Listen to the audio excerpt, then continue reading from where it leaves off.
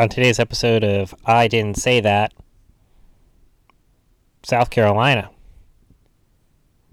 I mean, there's nothing. Is that it? Was that your intro? That's it. All right, let's go. Let's go.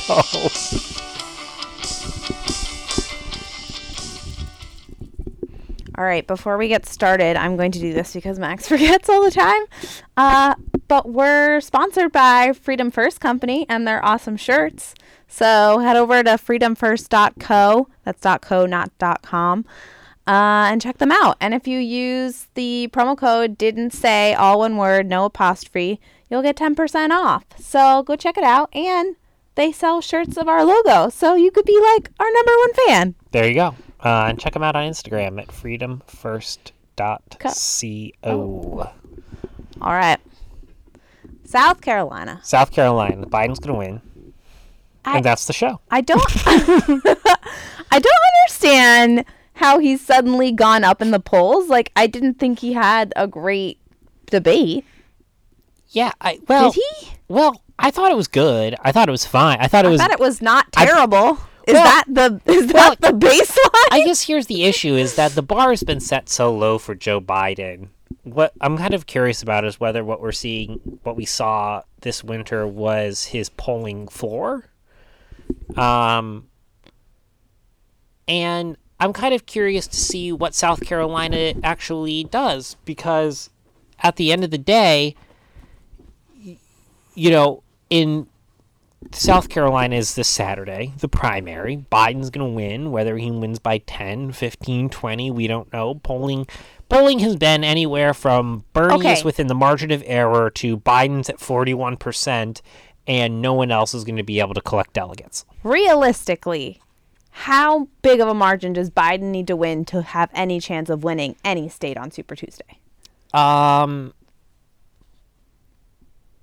Bernie, I think he's going to win. I think he's going to win states on Super Tuesday, anyways, unless he loses. If Biden loses, this is over. I think the key for Biden is not so much isn't so much like delegates at this point. Well, it is delegates. I think the thing for Biden is that he needs to make himself viable to donors, because he's out of money. He's got no money. Yeah. Bloomberg has money. Bernie has money. Buttigieg has some money, and that's it. You know, so Biden really does need Biden's game now is showing to donors that they should continue to invest in this campaign. That's the name of the game. So that's why I said, it's like, yeah, I know like delegates and all of that's important, but really, I mean, this whole thing is about Joe Biden needs money to compete, but it might be too late to make an impact on Super Tuesday, which is why this is so interesting. I mean, the first three contests were just he had such a bad showing. Like if you replaced Buttigieg with Biden, then yeah, this South Carolina would make a lot more sense. Yep. Because he would have been so close in the other contest, but he was like non-existent. He came in fourth in New Hampshire. Well, that's the other thing. I mean, that's the question. The question is whether does Biden winning by 20 points? Does Biden winning by 20 points make voters in Super Tuesday states go, "Hey, I was thinking about voting for Mayor Pete. I was thinking about voting for Amy. I was thinking about voting for Bloomberg, but at this point, they've all had their shot. They're not going anywhere. Let me put my vote behind Biden because we can't have Bernie be the nominee. We'll get killed by Trump." But don't you also notice that all the Democrats, it's not like, oh, Bernie's terrible because of socialism. They all believe in that. It's that they don't think he can win. It's not that they don't like what he stands for. Oh, well, yeah, of course. Look at the if you go back a couple of months to the debates when there was, the clown car, all 10 or 12 people up on that stage. You go, how many of you are for Medicare for all? Everyone raises their hand. But how many of you, almost everyone raises their hand. How many of you are for open borders? But everyone raises their hand. Even crazier. Like, you have a candidate who supports every ideal you have and your only issue with him is that you think he can't win. Yeah, Mayor Pete keeps saying it. Why wouldn't you just try it? I mean, look at during the debate. Not that they're ever far away from each other ideologically, but Warren was hugging Bernie as hard as possible on that debate stage. She would not say a bad word about Bernie Sanders on Tuesday night. And Mayor Pete does the same thing, and he does it in the way that you're explicitly talking about this. Bernie's heart's in the right place. A lot of his policies are things that we've built off, but, he's not the right vessel for this message is complaint number one. And complaint number two is that some of his policies go too far too fast. And that's the thing. They all want to get to Bernie Sanders' utopia. Bernie Sanders just wants to just burn the whole thing to the ground right now. And Mayor Pete and Elizabeth Warren and Joe Biden want a slower burn. But is that their point? They're like, oh, if we just slowly burned, we'd be more electable? Well, yeah. I mean, look at what happened. I mean, do you think... I'm not sure that this is the best example in the world, but I mean,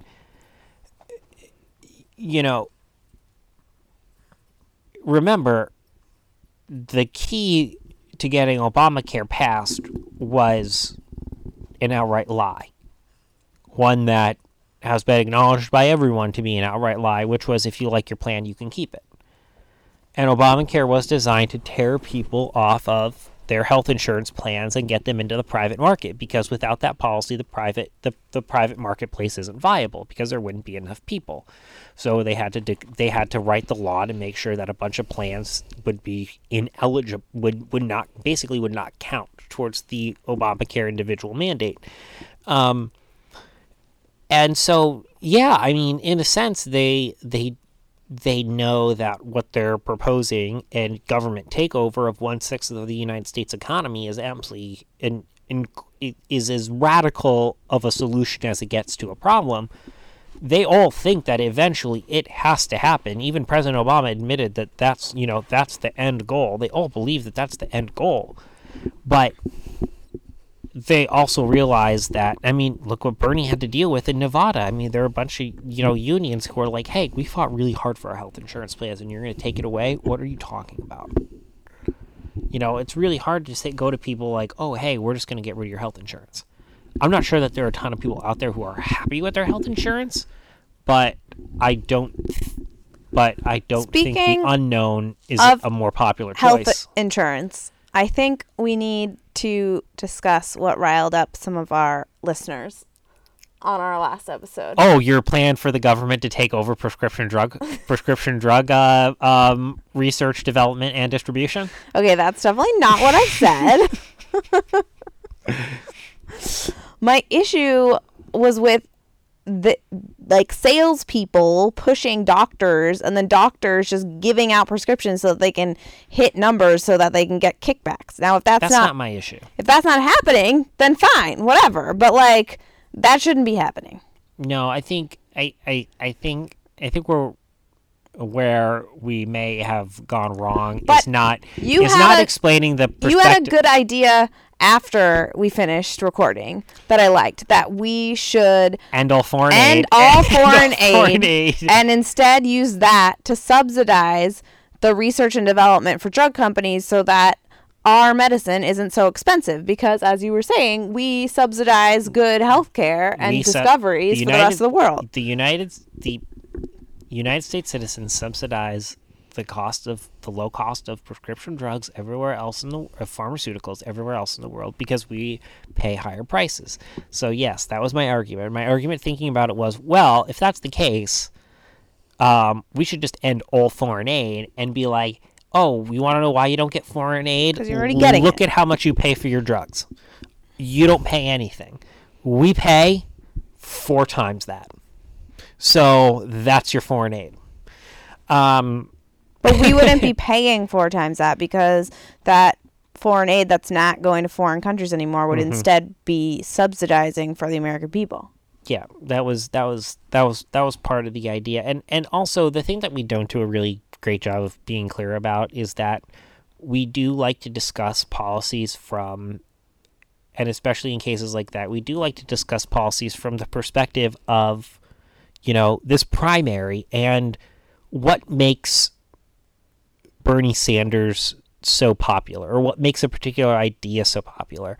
And it is very curious. I think it's something that everyone's kind of trying to figure out, is that, what is it that is right? Because getting Bernie Sanders on the verge of the Democrat nomination. As conservatives, we run the risk that the liberals media did around Trump supporters. If we just say, oh, the kids just want socialism because they just want, free stuff and they don't really care and they're just stupid. And it's like, well, that's exactly what they said about Donald Trump supporters. They're racist, they're bigots, and they're dumb. And that's why they like Donald Trump. And that wasn't true at all. And they didn't understand the underlying issues. So that's where we're coming from. Yeah, that's exactly it. So we're going to toss out ideas.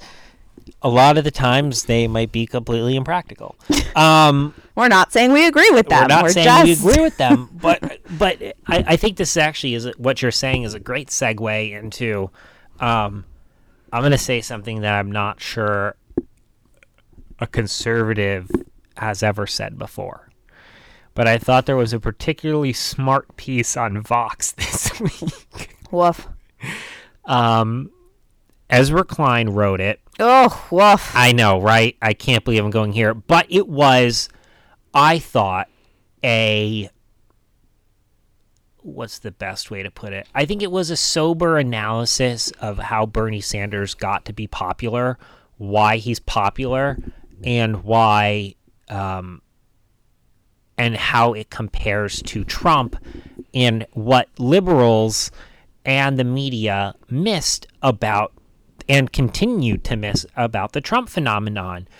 And he brought up, and basically what he talks about is that it's not the policies, right? I mean, like, some of it has to do with the policies, but at the end of the day, like we've discussed, like, it's like the Republican primary last time, like the differences in policies between the candidates are very small. You know what they always say on stage? Oh, I'm going to support any one of the nominees. Oh, what they always say is what unites us is bigger than what divides us. Exactly. What unites us is bigger than what divides us. That's a very great way of putting it, Katie. That's Amy Klobuchar. She says that all the time. But what separates Sanders from the rest of them is the same thing that separated Donald Trump from the rest of the Republicans the other time around, which was the rest of the Republicans were going to the electorate and saying, I understand why you're angry.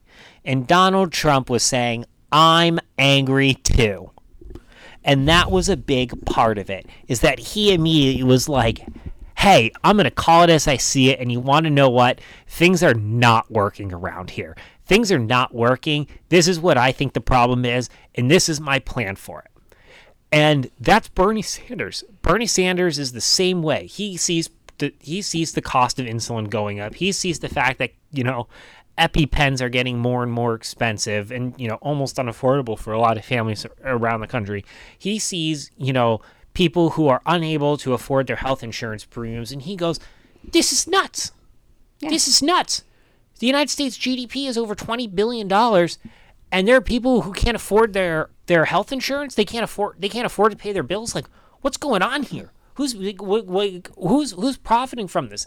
And there's a large segment of the population, and we repeat these statistics over and over and over and over again, and we will throughout the election, because it is very important to remember that while the economy is working for a wide portion of the population, a large portion, maybe even the majority of the population the economy is working for right now. I would argue that it is. There is still a large group of people out there who are being left behind. And it goes back to, there are 40% of the country out there who, if they were hit with an unexpected $1,000 bill, they wouldn't know where that money's going to come from. That's a problem. And Trump's been trying to address it, and Bernie Sanders is addressing it. And the other candidates, you have to say that they are the only other candidate I would say who seriously spoke about this was Andrew Yang.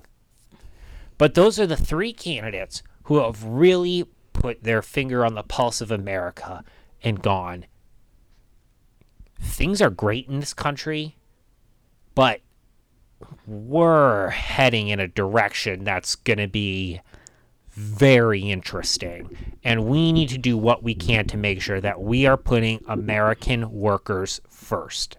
Speaking of Andrew Yang. No, yes, we'll get into that later. Okay, do you want to get into it now? Yeah, what else? Well, let me finish up about Bernie. Okay, let me just finish up about Bernie. I encourage you to read the piece on Vox by Ezra Klein. It's called, the socialist policies versus the socialist ethic, or something like that, or Bernie Sanders' socialist ethic. But it really was about how the emotions and how he talks about the issues and how he connects to people is really the thing that makes him stand out, because you just don't get that authenticity from the other candidates.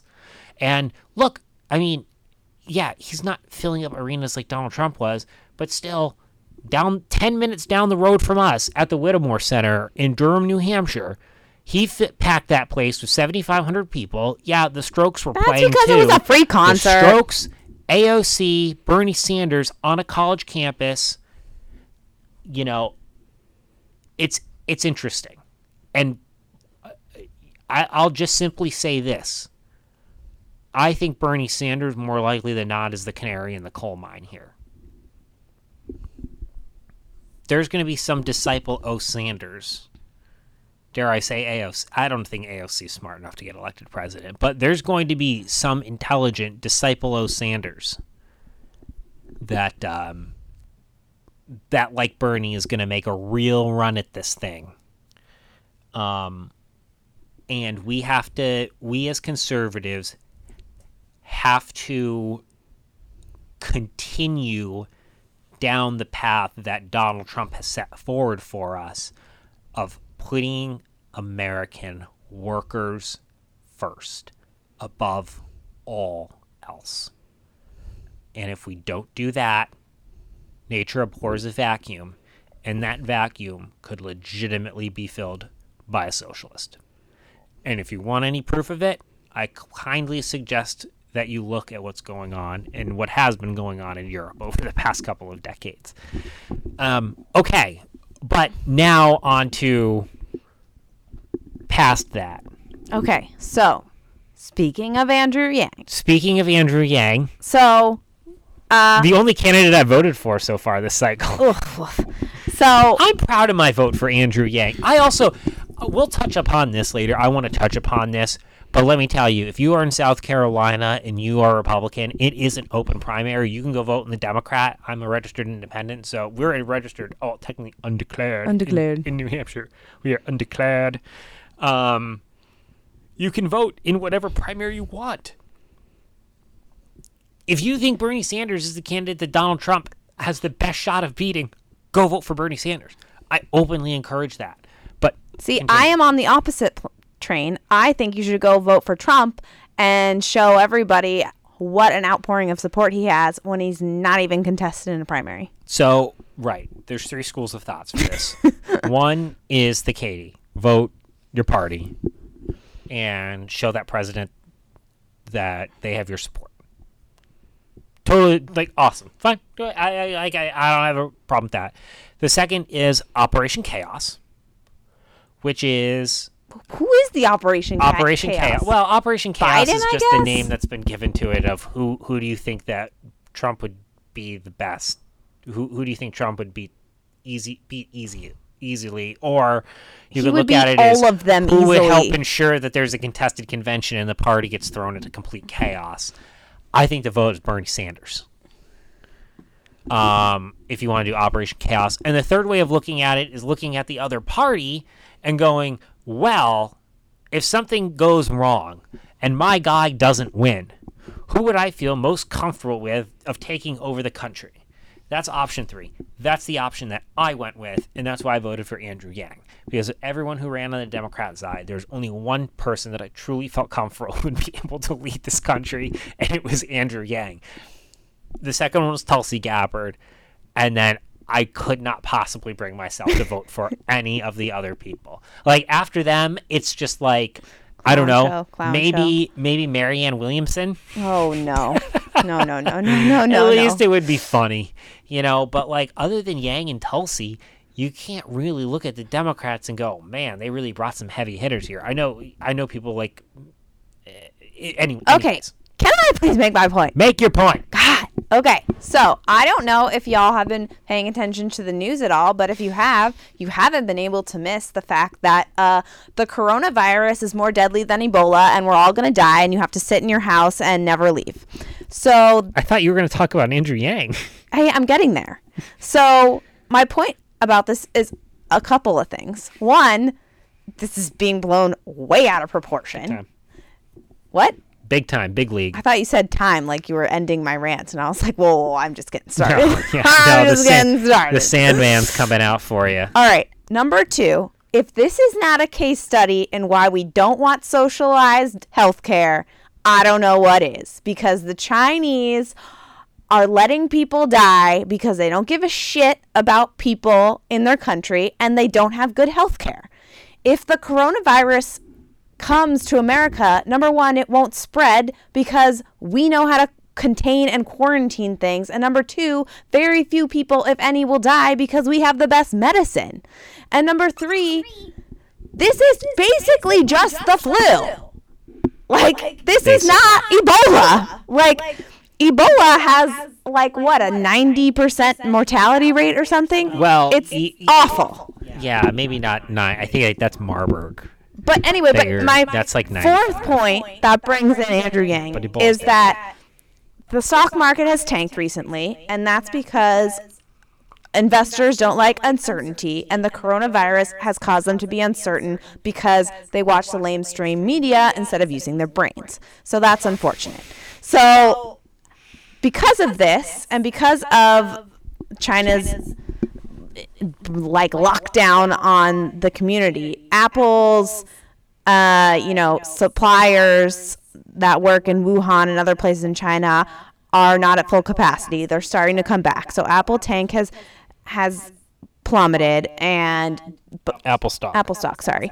And they're concerned they won't be able to get out as many products. Of course, now Tim Cook is like, we have factories everywhere, it'll be fine, yada, yada. But my point was that this isn't the case for Andrew Yang. Why don't we just automate the whole factory? Robots don't get coronavirus. That was my point. There we go. Case study for getting robots. I think the bigger point is that, to tie this all back together to prescription drugs, is I believe 70% of our generic drugs are produced in China.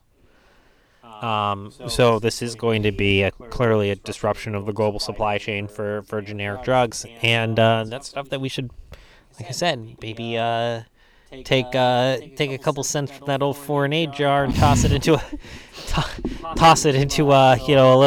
little tax break for generic pharmaceutical manufacturing in the United States. But I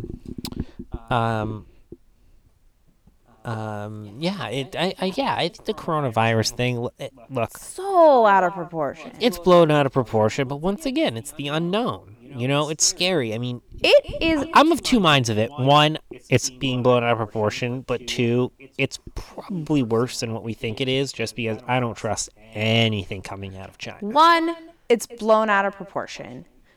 2, San Francisco has declared a state of emergency for the coronavirus. Do you know how many cases they have? Zippy. 0. Nancy Pelosi was just walking through Chinatown in San Francisco. And so what are they doing? They're just throwing money at it. Are they stopping all air travel from China? No. Are they closing their borders? No. Well, then I don't know how you're going to stop the virus, because that's literally the only ways to do it. So, as usual, California, your money's being well spent. Leading the way in idiocy. Meanwhile, you've got 63,000 homeless in L.A. probably getting Ebola from sitting in turds all day. So, Maybe not Ebola, but you're getting something. You're getting the plague from the rats. Something. Yeah, I mean, that's the other funny thing about San Francisco. I mean, you can't walk down the street without seeing needles or poopy. And now they're like, oh, it's a state of emergency because of something that's not here. It's like, let me tell you, there are dozens of reasons why San Francisco should just be declared in constant state of emergency. The coronavirus, surprisingly, does not make that list. Sorry to our listeners in San Francisco. But if you're listening to us, you probably think it's true. Yeah, I mean, yeah, no, it's absolutely nuts. I mean, I am personally insulted. We're spending however many billions on this. Like, it's a waste Trump wants of money. to spend $2.5 billion. It's and an absolute Chuck waste Schumer of money. media is like, that's got to be 8. It's like, based on what? It's like, well, it's just too low. Also, Chuck Schumer, who's never worked a day in his life. I swear to God, look up Chuck Schumer's resume. He's never worked a day in his life. I want Trump to take that $2 billion and say, great, we're closing our borders because that's how the virus is going to get in, and so we're building that wall, and we're doing it fast track. Well, yeah, I mean, I think Rush was making that point. I don't know if he was the originator of it. Has someone called in? Someone might have called in and said it, but like, if you're for open borders, you cannot possibly be taken seriously when it comes to coronavirus.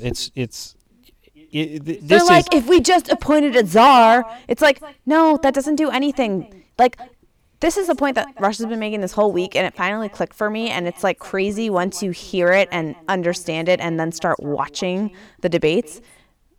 Democrats only care about making you feel like they feel you. Like, oh, I understand your pain. We have a czar. Like, it's all about like calming your feelings, but they don't do anything. They never do anything. Listen to Elizabeth Warren. I will fight for you. I support you. Mm-hmm. I understand you. No, you don't. And you're not doing anything.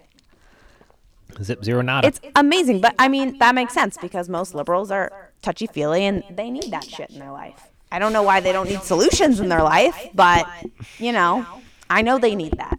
It is what it is. It is what it is. All right, any more points for this? Any more points to make? Any more points to make? Yeah. Nothing more to add on Trump. The only other thing is the New York Times article that came out this evening about the Democrat superdelegates that are determined to make sure Bernie Sanders does not become the nominee if he doesn't have a majority of delegates at the convention. Are these like the new not super delegates? I thought they got rid of super delegates. the new not super delegates. Yeah, I mean, this is going to be the fascinating thing is how they're going to screw Bernie out of it. I cannot wait for this convention. It's going to be contested. People are going to freak out. They might set the place on fire. Who knows? Oh yeah, it's going to be 1968. Yeah. It's going to be 1968 Chicago all over again. They're already planning for it. But yeah, it's going to be really interesting to see how South Carolina we kind of already know is going to go. I think the question there is whether Bernie hits 15%. If he hits 15%, he gets statewide delegates. Steyer hits 15%, he gets statewide delegates. So that'll make it. And then Super Tuesday, the question is, how much do the Buttigieg, Klobuchar, Bloomberg, Steyer voters move to Joe or another candidate, and does Warren can maintain her support, or just do her people head over to Bernie? So we're going to see how it goes, but I think it's time for Trump tweet of the day and ended. It's technically a little. It looks like late last night, but whatever. It's new since we podcasted, so it counts. Yeah. All right. Crazy, chaotic Democrat debate last night. Fake news said Biden did well, even though he said half of our population was shot to death. That was a great line. Would be over for most. Mini Mike was weak and unsteady, but helped greatly by his many commercials, which are not supposed to be allowed during a debate. Pocahontas was mean and undisciplined, mostly aiming at Crazy Bernie and Mini Mike. They don't know how to handle her, but I know she is a choker. Steyer was a disaster who, along with Minnie, are setting records in dollars per vote. Just give me an opponent.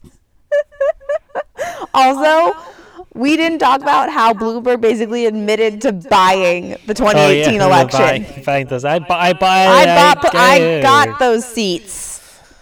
He's like, I bought Pelosi. Classic. It's like, classic. Yep, that's true. 100%.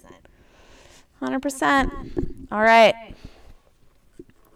Oh, Trump's having a rally in Charleston at 7 p.m. tomorrow night, so everyone should listen because it's going to be great. 7 p.m. Eastern time. He'll probably do all his hits. Oh, it's great. Classic hits. Yeah. Well, he's got to start trying out new material. Yeah. So let's see. He'll Let's do see some what kind of new He'll do some coronavirus stuff. He'll do some coronavirus stuff. He'll talk about how the stock market's going to bounce back, which I mean it's going to. Yep. But yeah. We're still at record levels. Buy stock now. You won't regret it. I know, right? All right. Bye, y'all. See ya.